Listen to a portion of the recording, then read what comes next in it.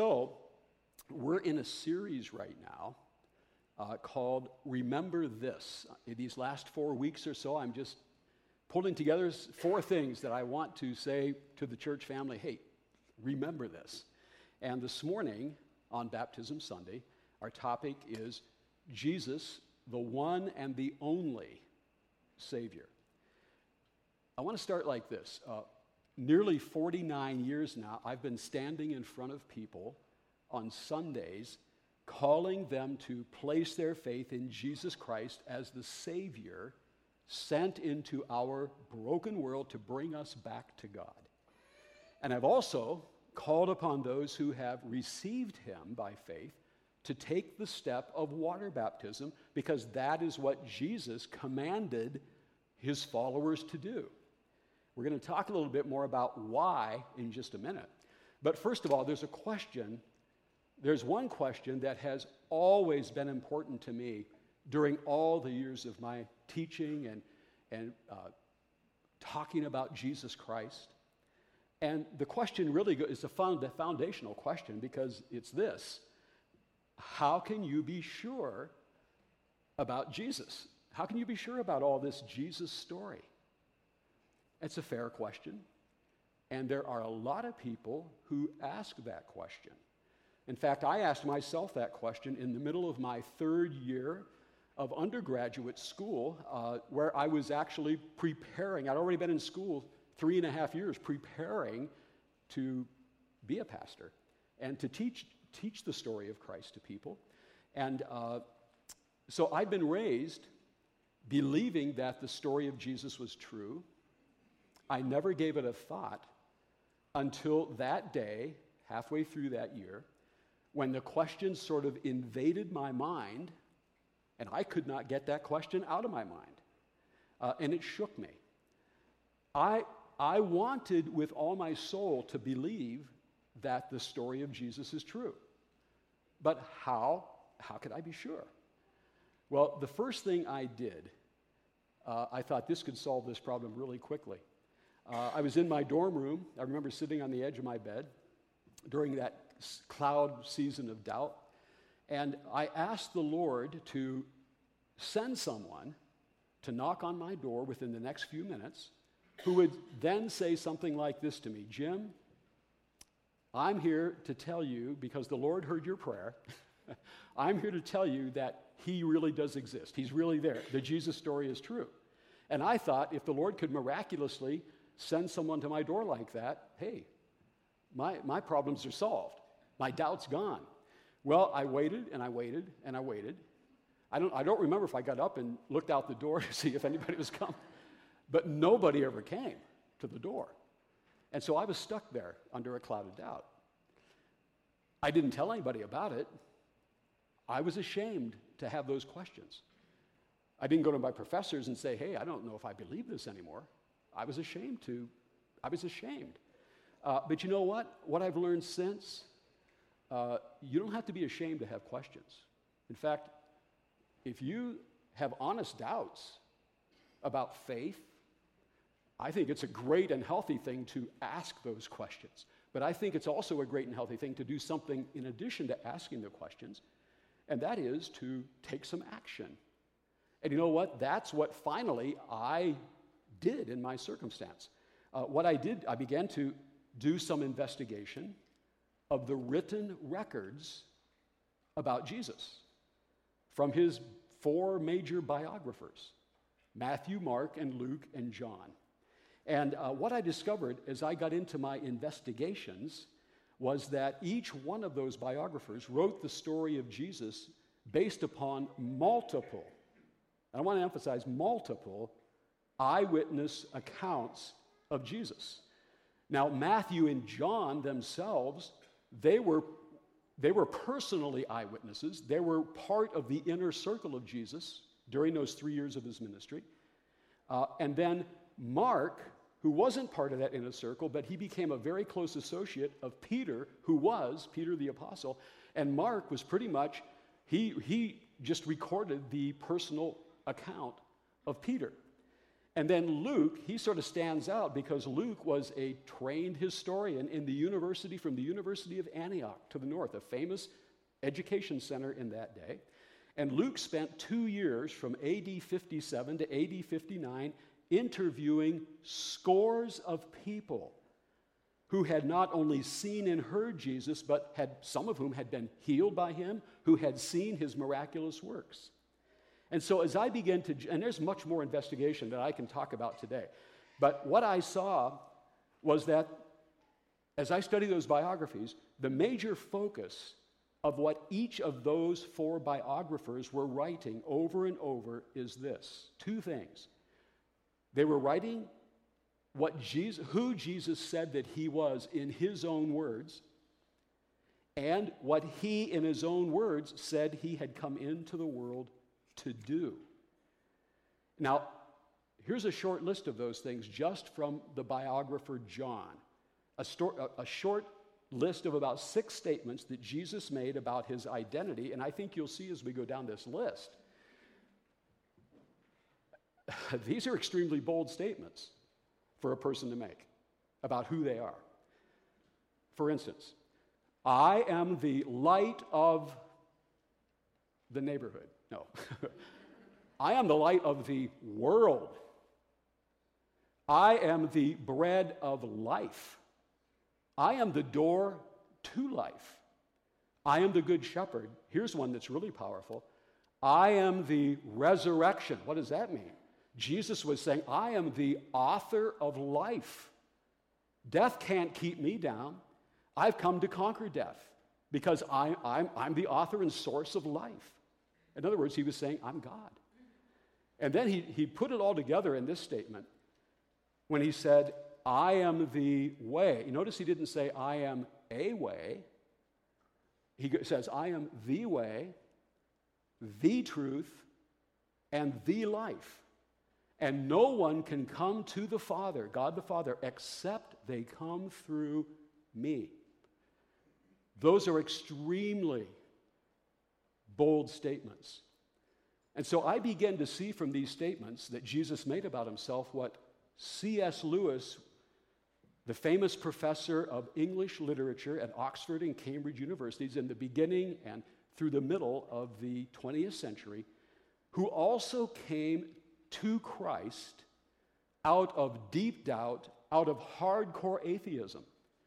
I began to see what he had seen when he himself began to investigate the written records about Jesus Christ.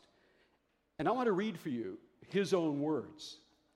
And remember, his expertise, he was an expert in ancient literature. That was his expertise. That was his field. And so he says this: now, as a literary historian, I am perfectly convinced that whatever else the Gospels, those written records of Jesus are, they are not legends.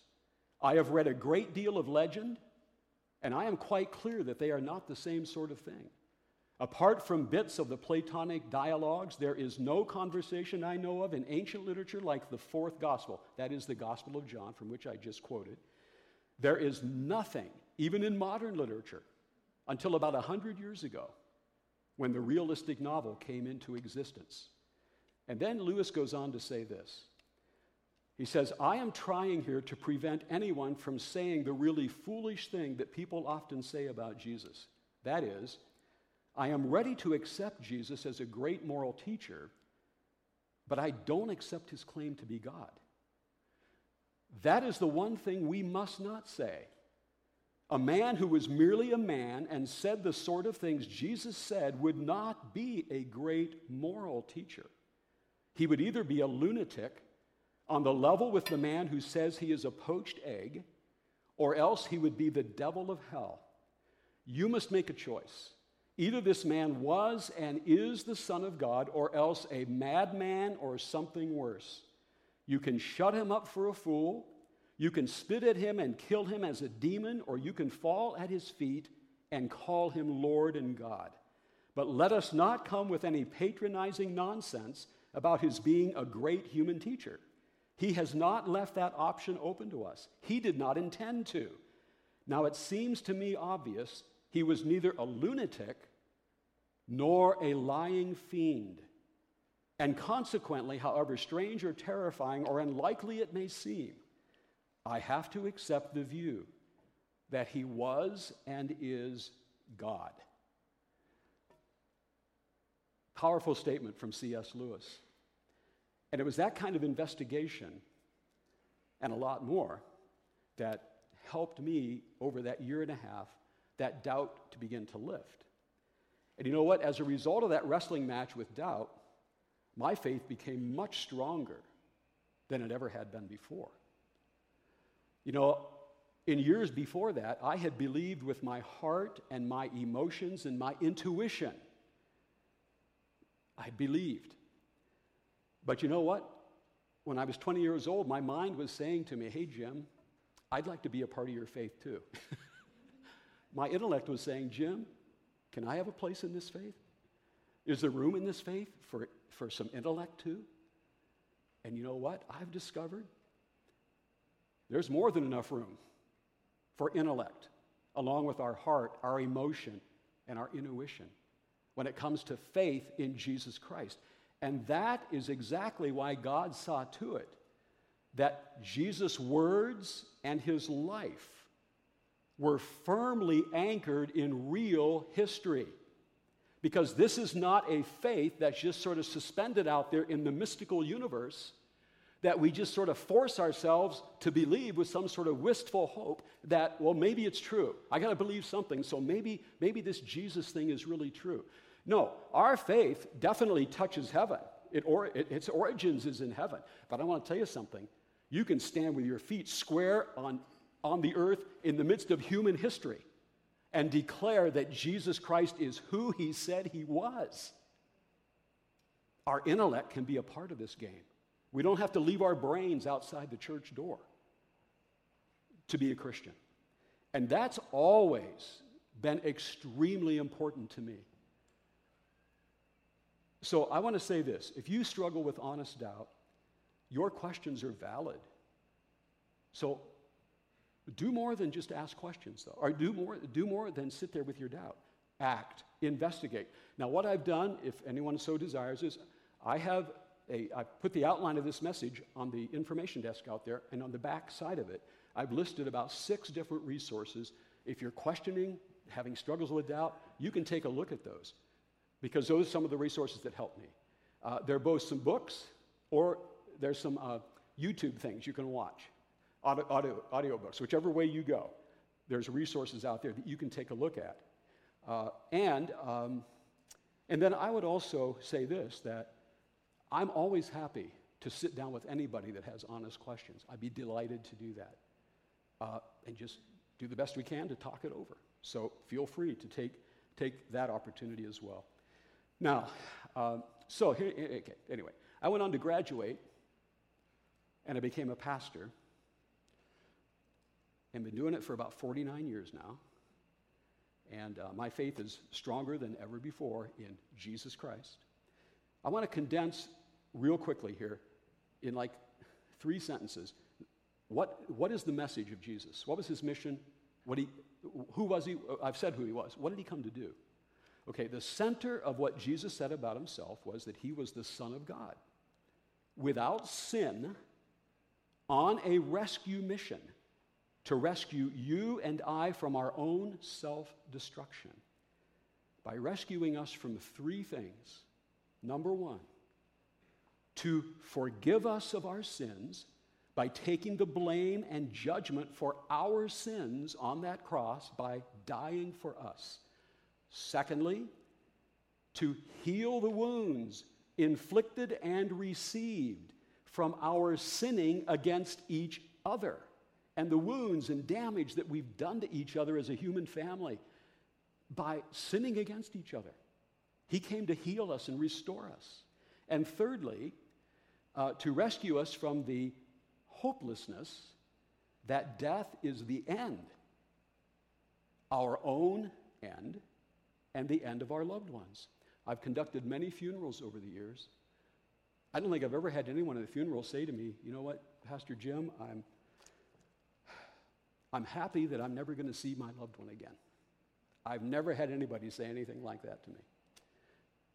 Why is that? Because with every ounce of aspiration and longing that is in the human frame, we're standing at that casket saying, I can't bear the thought that this is all over. I'm never going to see this person again, this loved one. I can't bear it. Jesus came to teach us that despair and grave is not the end of our significance or of our loved one's significance. There's more meaning and depth to humanity than that. Jesus came to tell us that. In fact, he came to restore us to the confidence that that is true. And I want to say to people here that have lost loved ones, in Christ and because of the hope we have in him, the time you have to spend with that loved one in the future is far greater than what you've ever known in the past. That's the hope. And this is not some wistful pipe dream. It's grounded in the Jesus Christ of history and faith that we can trust. So, that resonates what I think is inside the human heart. One thing I noticed, and this tacks right onto that, evil and death don't win.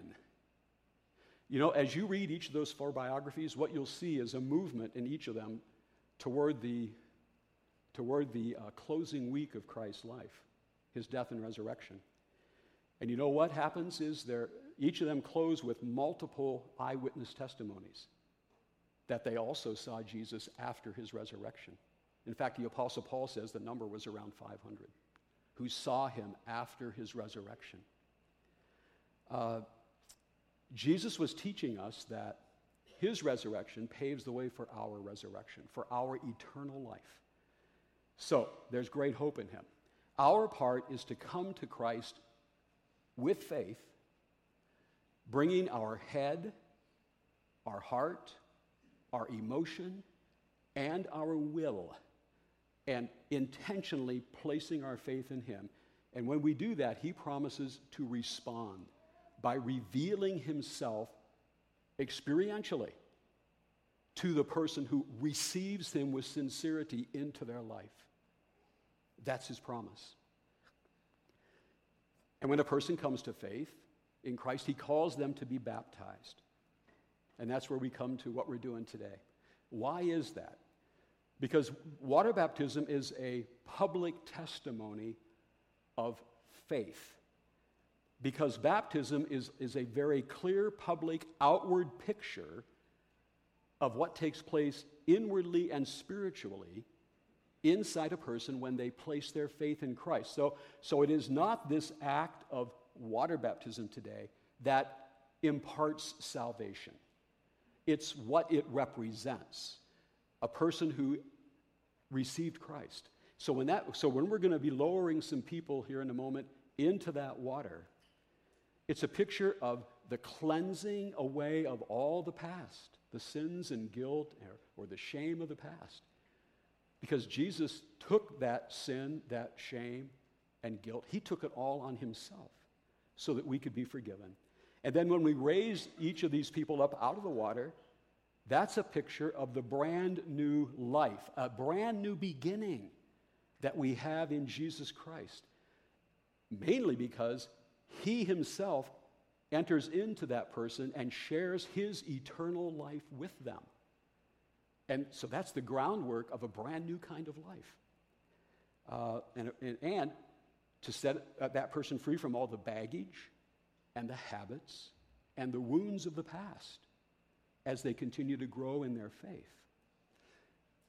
Now, just before we come to these baptisms, then, I want to clear up just a couple of misconceptions about salvation. These are pretty common misconceptions. One of them is, if I do good, I will earn salvation.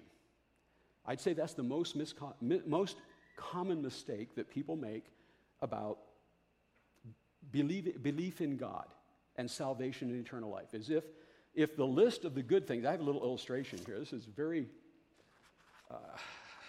this didn't take a lot of artwork or art ability on my part at all, as you're going to see. but hopefully it's going to make the point that I'm trying to make. What many people hope is that on the day they stand before God, the list of the good things they have done, okay, is longer than the list of the bad things, okay? And so if we stand before God someday and the list of good things that we have done is longer than this list, then the Lord's going to say, hey, man, all right, come on in, okay? Now, however, there's a hitch with this. Let me lay that down for just a second. If we can get there on our own, let's put it that way, by our own good efforts, then there was no need whatsoever for Jesus to even come into the world. There was certainly no need for him to go to the cross, bear our sins, and die. There was no reason for the resurrection, because if we can get there on our own, why do I need Jesus? So we can't earn salvation on our own, no matter how long our list of good things is, because no matter how long that list is, we still have this list on our record. It's still there. And God can't just look the other way and pretend that it isn't there. If God did that, he would be compromising his own character. He would be less than sinless. He'd be compromising with evil.